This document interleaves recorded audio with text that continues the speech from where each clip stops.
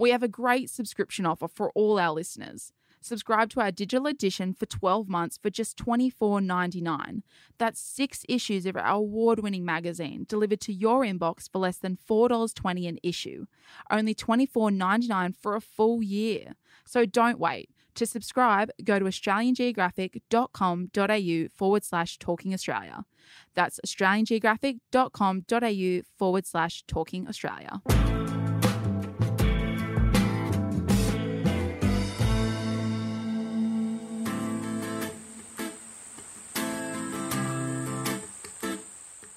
Hi, I'm Ben Kantak and you're listening to Talking Australia, the podcast by Australian Geographic. Today I'm talking to tectonic geologist Alan Collins. Alan is a professor at the University of Adelaide who's interested in the deep Earth evolution of our planet and its effects on our atmosphere, hydrosphere and biosphere.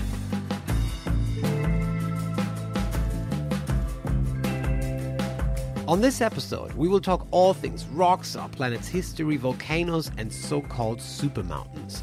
And it's an absolute pleasure to be talking to Alan today on this episode of Talking Australia.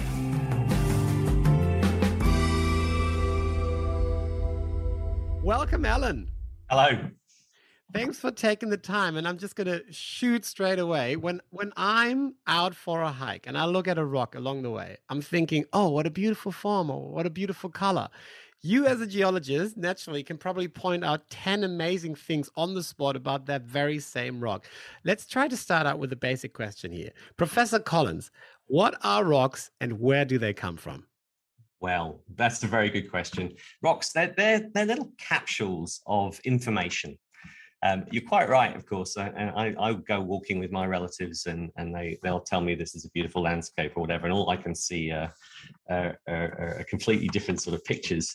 But those pictures that you can build up, they're made from these rocks, and these rocks are capsules of information. They're made of elements combined into minerals, and within them they preserve the history of pretty much everything that's happened to those elements since they got put in that rock. We've just got to work out how to investigate and interrogate them and work out what they're saying. When we go to school, we have these basic ideas that are taught to us, no matter where you go to school. And for example, basic idea of tectonic plates floating on magma. That's what we all learned at school. But I feel the deeper impact of it all, and especially on life in general, gets completely lost for the average citizen. What you're obviously fascinated by this because that's the field that you completely immersed yourself in over your life. What makes plate tectonics so important for life on Earth? Yes, it's fascinating, isn't it? We're the only planet in the solar system that has plate tectonics, and that's bits of the crust moving relative to each other, creating mountains, creating ocean basins, and changing with time.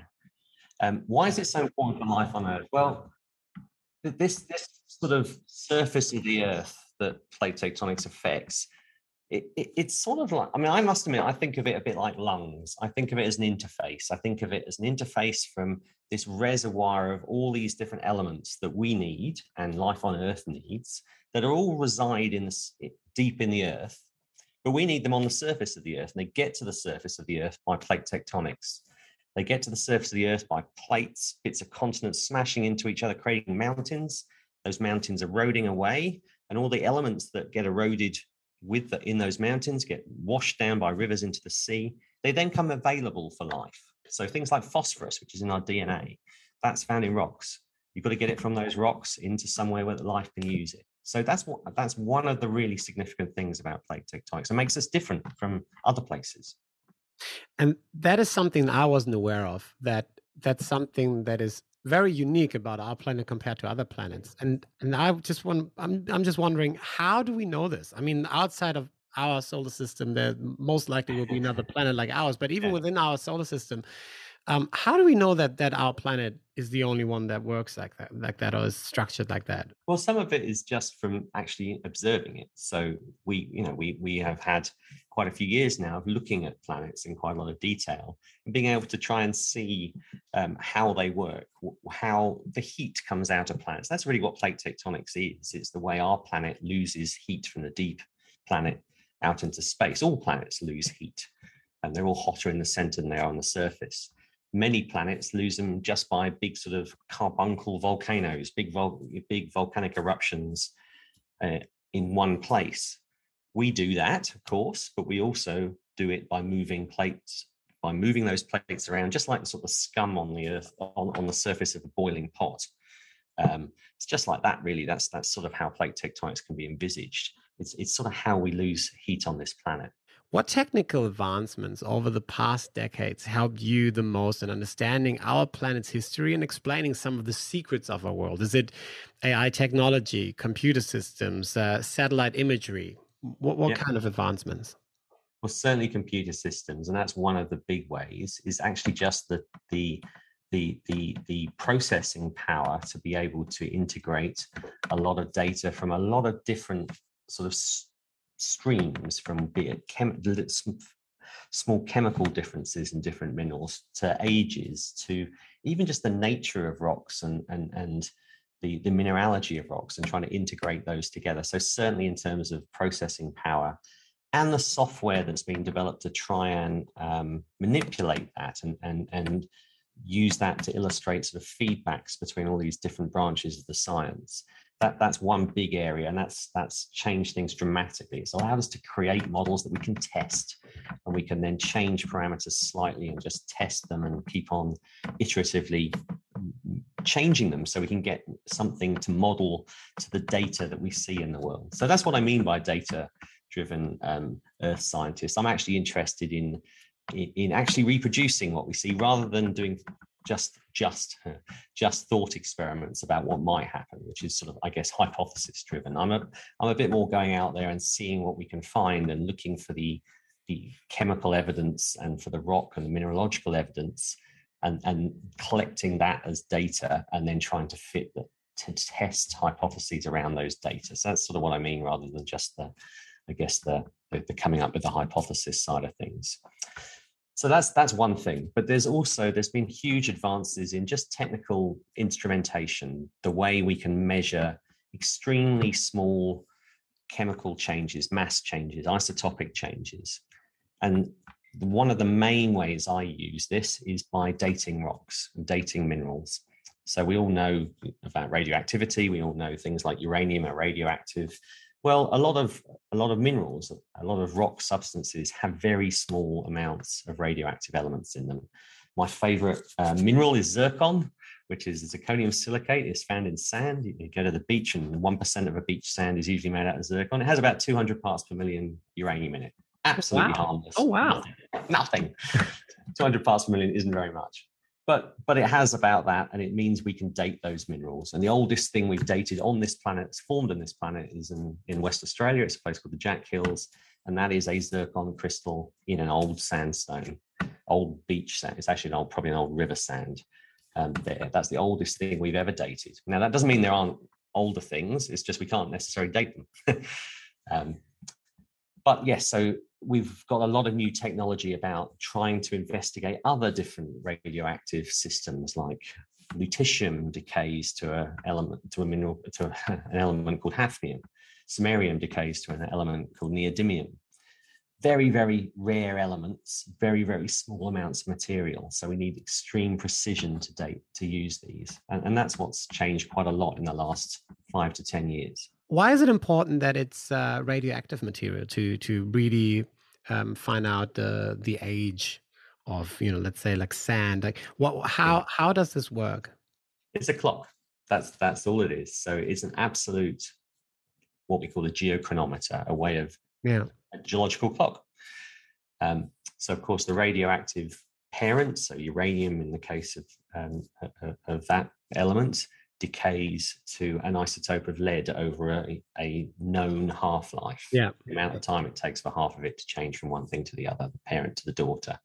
So as long as we know what that half-life is, and some systems we haven't got that super precise yet, but if we do know what that half-life is, we can measure the parent isotope of the parent element in that material, and we can measure the daughter. We know how long it must have taken from one to change to the other. We've got a time. Now, there's a whole world about, well, what does that time, that age that we created, what does it mean? Does it mean the time that mineral formed? Often it does. But often things get reset because that mineral might heat up and you might lose a lot of that isotope, the daughter isotope. It diffuses out, or the mineral recrystallizes into something else, and the clocks get reset. So there's an awful lot of work been going on again in the last 10, 20 years, and very much right now as well, in trying to think about get much better interpretations of what these ages mean. So it goes back to what we were talking about right at the start. This information is all in those rocks, and we're just learning how to really interrogate it and to really understand it. And by understanding it better and by obtaining more accurate and more data, it helps you and your team to come up, with fascinating models. And one that you did with the Tectonics and Earth Systems research team, which you lead, is this really great time-lapse video. I'm going to put it into the show notes so that everyone can have a quick look.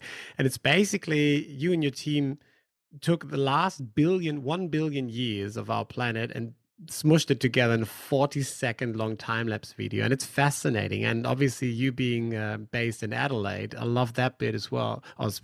But in particular, that bit that you marked Adelaide with a little dot, and you can see it wandering around and all over the globe. And at one point in time, Adelaide was literally the center of our world. What can I say? It's really, really fascinating. But what I thought about when I watched that is it's a really powerful animation. And it just brings to mind that the 50,000 years that humans walk on this planet are basically a speck in time in the timeline of this 4.5 billion year old planet.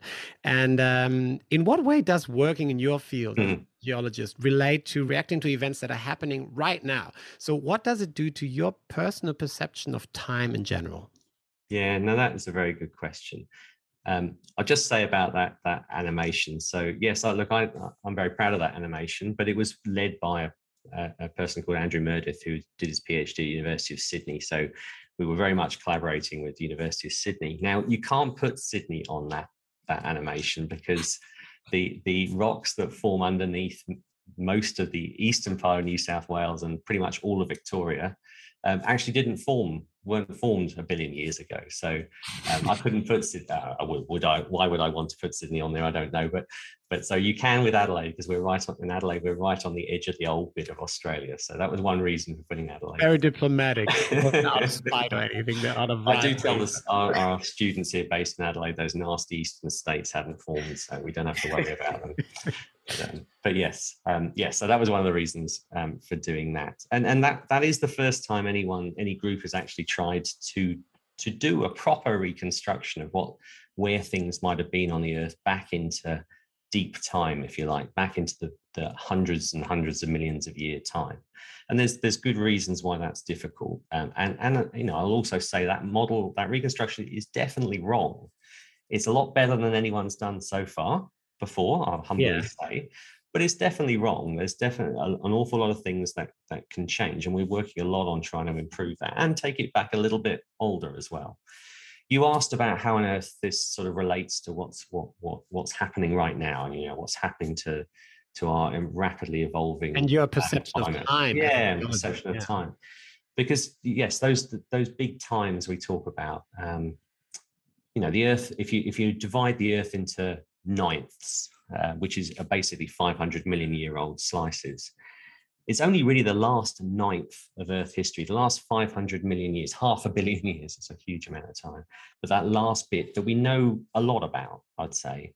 Before that, we haven't really had the tools to really investigate those 4 billion years of those other eight ninths of Earth history. Until quite recently, those things we were talking about, those techniques and technologies that we were talking about earlier.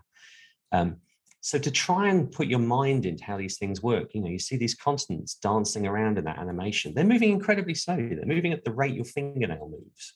It grows. That's pretty much how plates move, that sort of speed, the same rate as your fingernails grow. But you've got vast amount of time. So big things happen, big changes happen. It's incredibly difficult to think about these times, really. Honestly, I don't think any human can really comprehend these millions of years, let alone hundreds of millions of years and billions of years. So you do get into after trying to deal with this as a geologist, you do get into a sort of thing. Well, you know, the Earth has been around for ages. It does all these things. Its climate has been much more extreme than it's going to be in the next couple of hundred years, much hotter, much colder. The planet doesn't care, right? The planet can deal with it. It'll deal with it, and life will deal with it. It's just, you know, not necessarily the life we care about, humans and cuddly creatures and things like that. However, one of the big things I find really exciting about looking at deep time is there are periods in Earth history where things did change really quickly, where evolution happened incredibly fast, and also where the climate changed incredibly fast, even arguably faster than what's happening right now. So now, of course, they're nothing to do with humans doing that back then, 400, 500, a billion years ago. But we can look at how the Earth responds when the temperature goes up because of huge volcanic eruption. And we can try and see how, you know, this amazing machine that is our planet, how it manages to deal with it. And we can get insights from that about what we might be facing in the next 50 years, 100 years, what might happen to coral reefs, what might happen to ocean chemistries and sea level through time. So that's where there are real direct relations, because we have the evidence there. We just need to know how to read it. We know we have the experiments being done. The planet has it all recorded in its geology. We just need to, again, get clever at how to read it. And there are also more and more things coming out, or more and more findings. For example, the so-called super mountains. That is fascinating. I'd never heard about this before. And it's I think 2006, that's when the study came out. This claim of the emergence and effects of so-called super mountains. We're talking about mountain ranges with the height of the Himalayas, but 3 to 4 times longer, that formed when plates smashed into one another and formed supercontinents. It's, I think, 1.5, 2 billion years ago. What exactly do we know about this, and how did the team that worked on it come to this claim? And also following, you know, the theory, what effect did those mountain ranges have on the evolution of life, which you just mentioned before? Yeah, well, so this is fascinating study that's been coming out over the last couple of decades, as you say, really led by a group in ANU by Ian Campbell in Canberra. But again, that they have been pointing out that there are times in Earth history, where we seem to have really large mountain ranges. Now, personally, I would argue today that the Himalaya is one of these super mountain chains, if you like, these huge, extensive chains that hasn't been there forever. The Himalaya has only really been there as a vast mountain range for the last 20 million years, blink of the eye. And before that, we actually know, we're pretty sure that for the sort of the 500 million years before the Himalaya, that we actually didn't have any mountain ranges of the same extent, the same elevation and the same lateral extent as the Himalaya. And we know that, weirdly, because of some isotopic changes within seawater. And of course, we don't see it in seawater because we haven't got seawater from 200 million years ago, but we do have rocks that formed in seawater and actually preserve in their chemistry the chemistry of the seawater they were in equilibrium with. And there are some isotopes of an element called strontium that actually help us work out when we're getting periods of large amounts of erosion of old rocks. And that's really what mountains are. They're bringing old rocks, as I say, from deeper in the earth up to the surface, and they're allowing them to be eroded dramatically into the sea. Now, if you take this esoteric element, strontium, and you look at a couple of isotopes and you plot it over time, and you just draw a line of how much it changes over time, it rises dramatically at around about 1,800 million years ago, 1.8 billion years ago. And then it sort of plateaus a bit and doesn't really do much. And then at around about 600 million years ago, it takes another incredible rise. And then for the last 500 million years, again, it sort of wiggles around a bit, plateaus, and just sort of goes to sort of horizontal. And then the last 50 million years, it's taken another hike. And that's one of these sort of smoking guns, if you like, these chemical proxies, we call them, but they're chemical changes that are telling us, we think we know what they're telling us about something else, in this case, the formation of mountains. Now, what's these super mountains, huge mountains? Now, as you say, they are to do with collision of continents. And again, what's really cool is that sort of periodicity, if you like, going from at 1800 million years ago, then at about 600 million years ago, and about today. That seems to fit in with times where we think most of the continents were coming together and colliding with each other. The Himalaya is there because India smashed into Asia. With us, Australia, we are moving north rapidly. We're the next one. We will smash into, we'll sideswipe Asia. We are going to be next to China, whether we like it or not. We are busy moving north, and we're going to sideswipe Asia. What happens with the Americas is a little bit unknown at the moment. There's two possible scenarios that people play with. That it will come back and either hit Asia, or the Atlantic will close and hit Africa, and we'll get what we call a supercontinent. We like these terms, super something. And these supercontinents are times in Earth history where we think most of the continents were together. We had one in the past, this thing called Pangaea, and and Gondwana was a big part of Pangaea. Pangaea being Greek for all Earth. And that was formed by these mountains that happened around about 600, 500 million years ago. That's how they sort of started. As I say, with the Himalaya, we're now seeing the mountains occurring as we're forming the next one, the next supercontinent.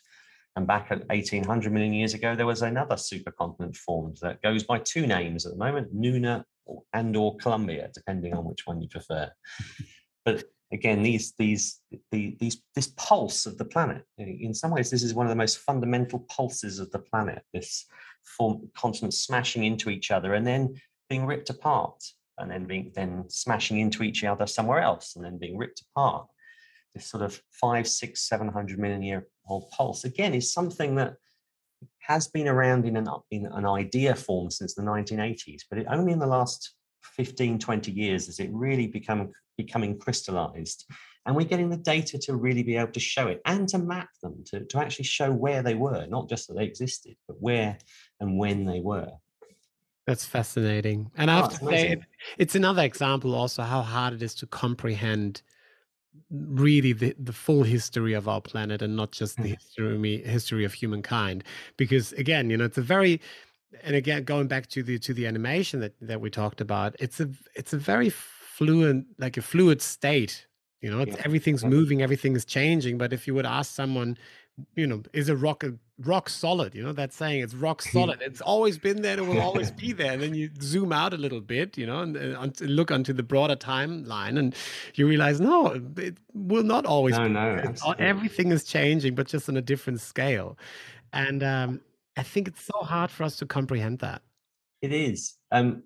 Some of the amazing images that have been coming out from the Tonga eruption. I was just about to ask you about that. Yes. But to me, that's one of the most profound images I've seen recently. Is, again, you may well have seen it. It's done the rounds on various social media things about the wave that went around the atmosphere from it, that went right around the planet. You could actually see it. Yeah.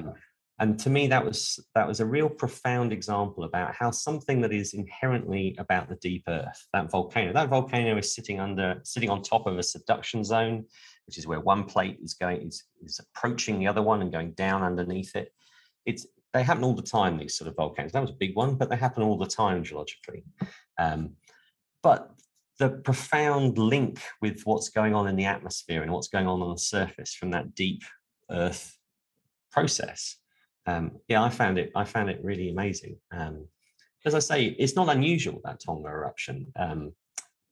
Pinatubo was the biggest eruption of the 20th century in the Philippines in the last part of the 20th century. Another vast eruption in a very similar sort of tectonic setting in a subduction zone.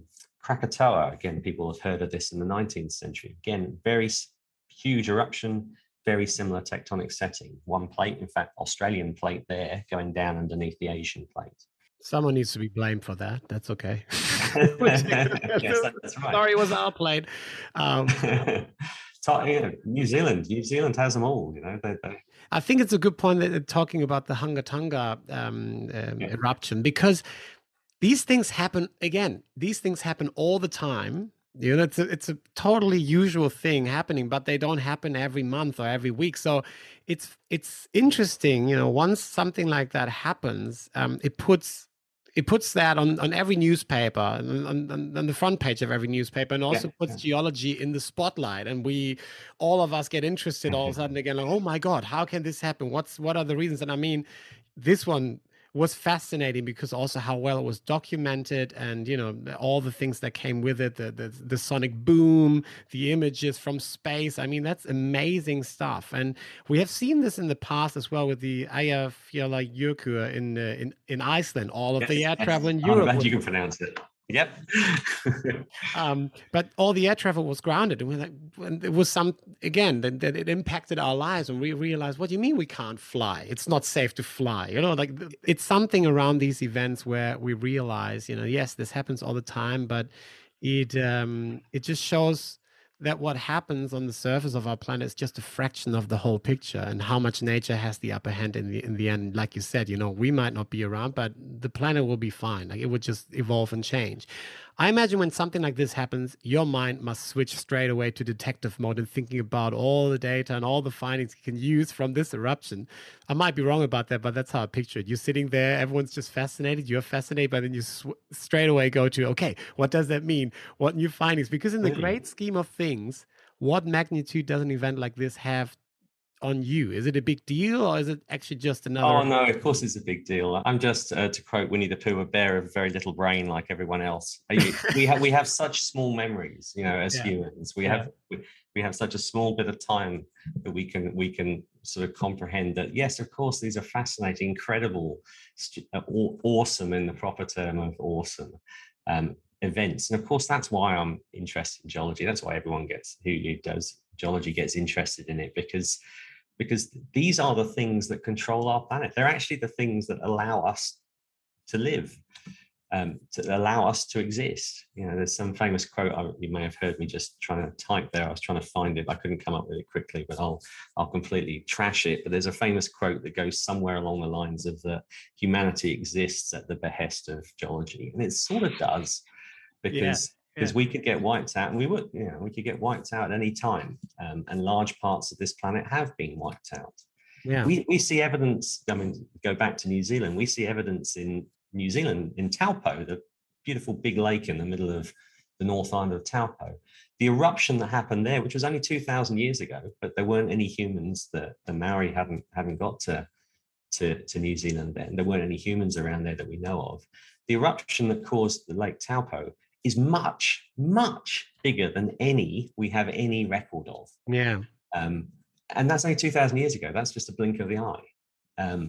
So, eruptions like Tonga, huge, but we know that there were much bigger eruptions that have happened and will happen, and will happen, may happen within our lives, may happen within our children's or our grandchildren's lives. May not, may happen 1,000 years after that. But are going to happen in the time that we're around, that humans are around anyway.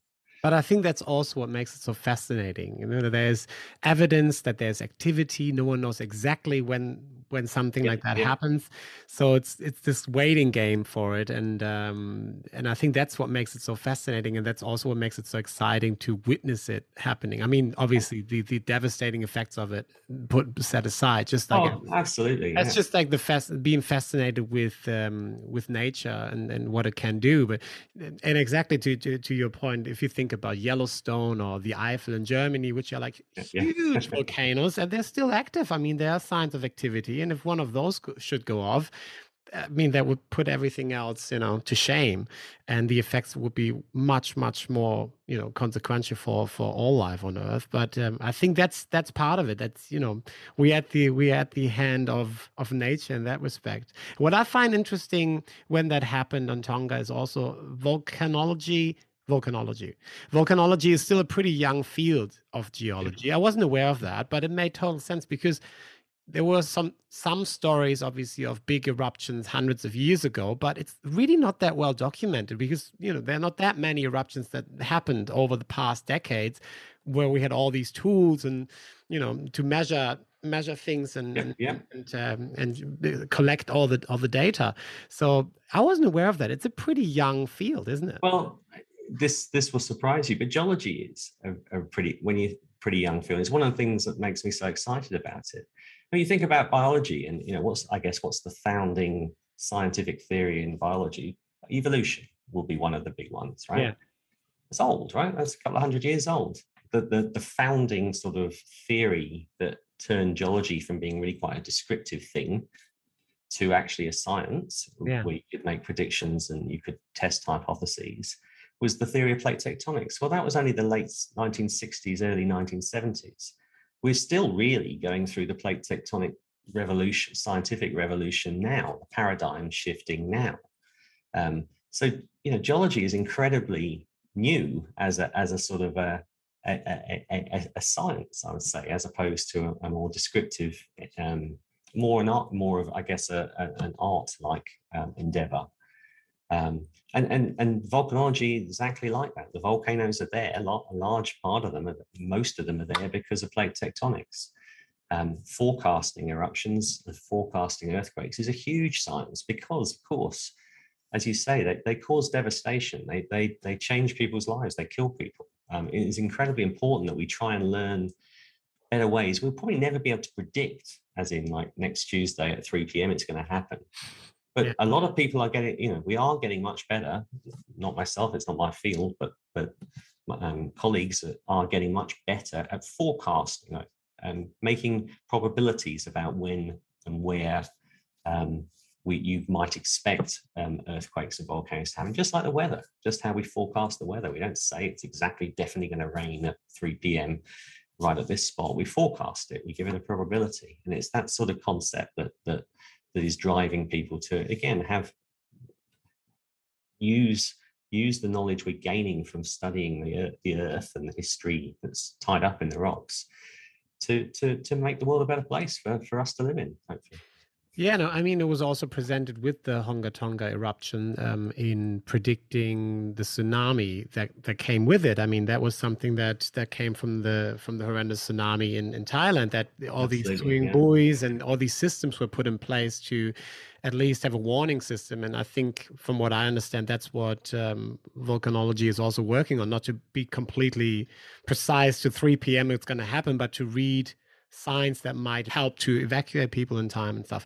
As a geologist, you must be thrilled to live and work in Australia. I mean, we all understand Australia is old. We all know it's old. But what I thought was fascinating when I read one of the papers prior to this interview, what I thought was fascinating is that your research showed that as a continent, it's really not that old. As we assumed, and Australia is rather made up of all sorts of different things. We have old bits, and bits of this continent we're on now were parts of other continents in the past.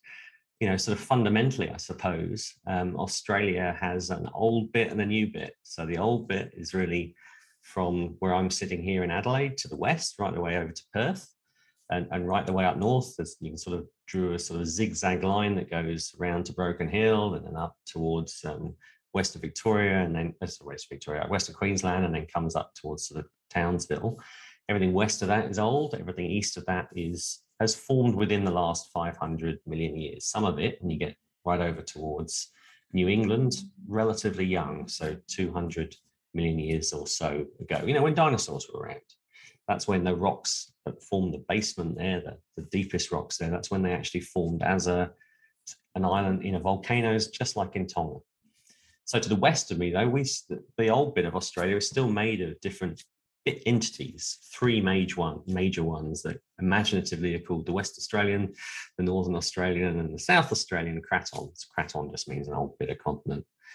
And the South Australian craton, for most of its existence, was part of Antarctica, part of a large bit of Antarctica.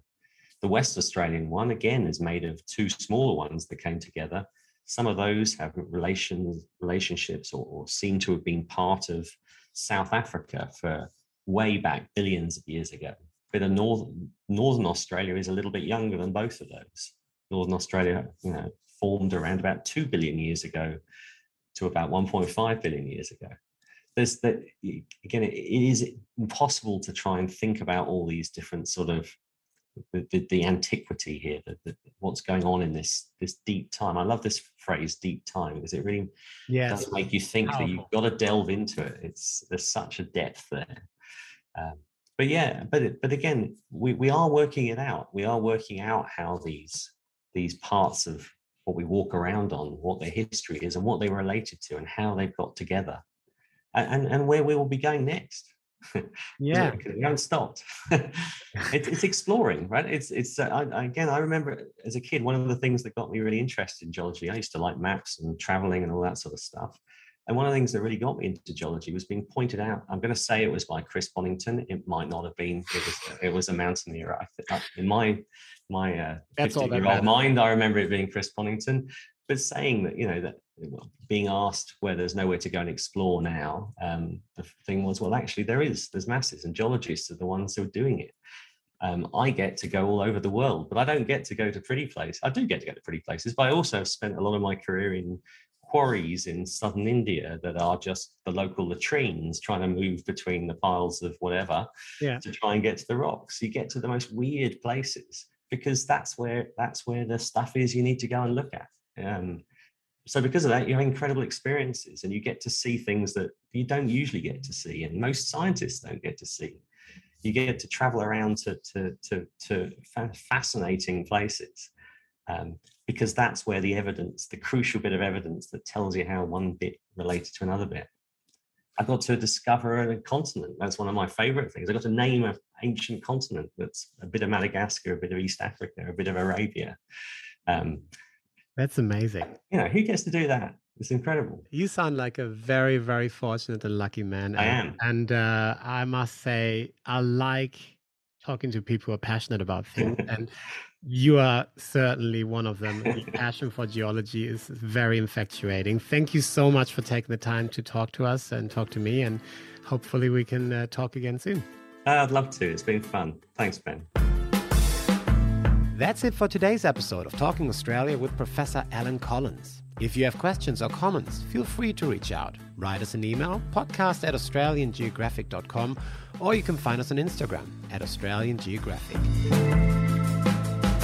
Also, make sure you subscribe to the podcast, leave us a glowing review and 5 stars wherever you get your podcast from. Thanks for listening. See you next time.